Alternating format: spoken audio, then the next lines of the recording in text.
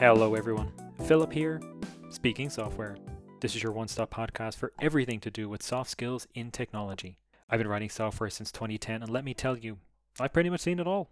I'm here to share my wisdom with you to help you succeed in the software industry. Folks, I'd like to welcome you to a mini-series I'm starting based on handling knowledge gaps on a development team. This is part 1 of 3 and I hope you enjoy. Now, whether you're an engineering manager, a lead or senior, or honestly just any level of developer, knowing the issues that teams face can help you actively work to avoid them. Issues can come down to a lot of things like company culture, interpersonal issues, communication problems, team experience, and to be honest, there is a myriad of rabbit holes you can dive down there. In my personal experience though, when you really deep dive into the issues that plague a team, the root cause will nearly always raise its many heads as the horrible hydra of knowledge gaps. Today we're going to discuss knowledge gaps and their 3 types, and in the episodes 2 and 3 of this mini-series, we'll then talk about ways of how to mitigate them and ensure that you are not going to be hit by them. So, knowledge gaps. It is natural to have different levels of knowledge and specialization in a team, especially given that you're going to have developers with different years experience, different types of experience, they'll come from different walks of life, and they'll come from different learning paths. So maybe they'll have a degree like a ComSci degree or a master's. You might have other people that have gone to a boot camp or accelerator course, and then of course you're going to have other developers who are totally self-taught. Now all of these paths are totally valid, and it's natural that there's going to be a difference in abilities and knowledge throughout your individual team members. If anything, this sort of thing will actually give a team strength. Diversity in their knowledge, their experience, their abilities. However, issues arise when there are holes in the knowledge in regards to things that they actually should really know. And these holes can generally fall into one of 3 categories. The first is framework and tooling. The second would be the problem domain. And the third that causes issues would be roles and responsibilities. So let's dive into those. We said the first is framework and tooling. Now, you might have developers in your team who might not actually know the full extent of what their chosen language, framework, or tooling can actually do for them. And this can lead to an awful lot of reinventing the wheel in the most awful fashion, very confusing or duplicate code that's just copy and pasted from a load of different random sources, very poorly performing solutions, and worst of all, an awful lot of expense, both time-wise and cost-wise later on, because that code is going to have to go through the code review process multiple passes, and what happens is that a senior or staff level engineer is just going to need to waste a ridiculous amount of time trying to instruct these developers on things that they should already know, and then B, that code will inevitably end up being refactored or rewritten, and that's just a significant amount of developer hours lost, pointlessly. The next type of knowledge gap can be the product domain or the problem domain. Now, issues stemming from this type of gap can be very hard to find and diagnose until it's too late.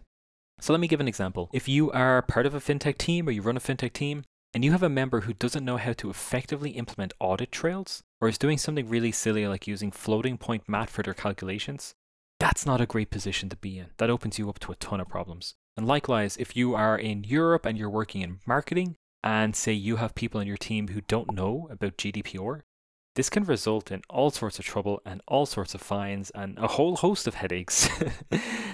The issue with this kind of knowledge gap is that the problems are often not discovered until well after a solution is deployed.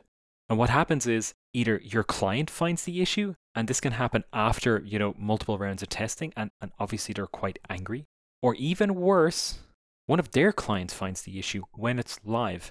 It's a mess, right? This results in an awful lot of backtracking, running through emails, checking commits, finger pointing, and remember the finger always points downwards, blaming, and then just an all-round horrible rigmarole that you really do not want to go through. Even if there's no direct financial implication in terms of like fines or fiscal loss, for your clients, you are going to be hit with a massive goodwill hit.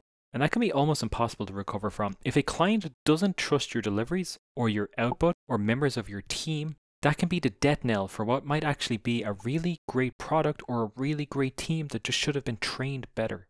The third and final type of knowledge gap I'd like to discuss is knowledge gaps within the team, and it's with every individual member's duties, roles, and responsibilities. Now, you may have mid-level developers on your team who are not actively contributing to documentation, comments, and diagrams because they don't know that they have to. They were never explicitly told. Now, you as a lead or as a staff or senior engineer, you might not have time to constantly check in to see what everybody's doing.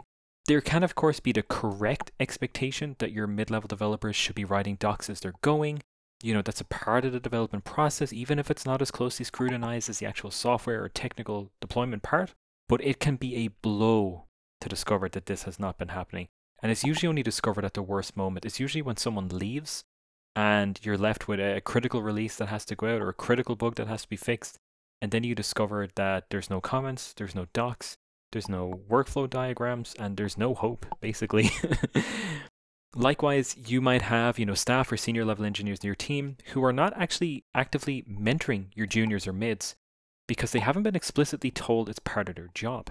Sounds stupid, but I have seen it everywhere I have worked. And the problem with this is this means they're not making time for this task, and it flies under the radar because at the time they should be mentoring people is instead being used for active development. And nobody is going to question if a high-performing senior developer should direct their attention elsewhere.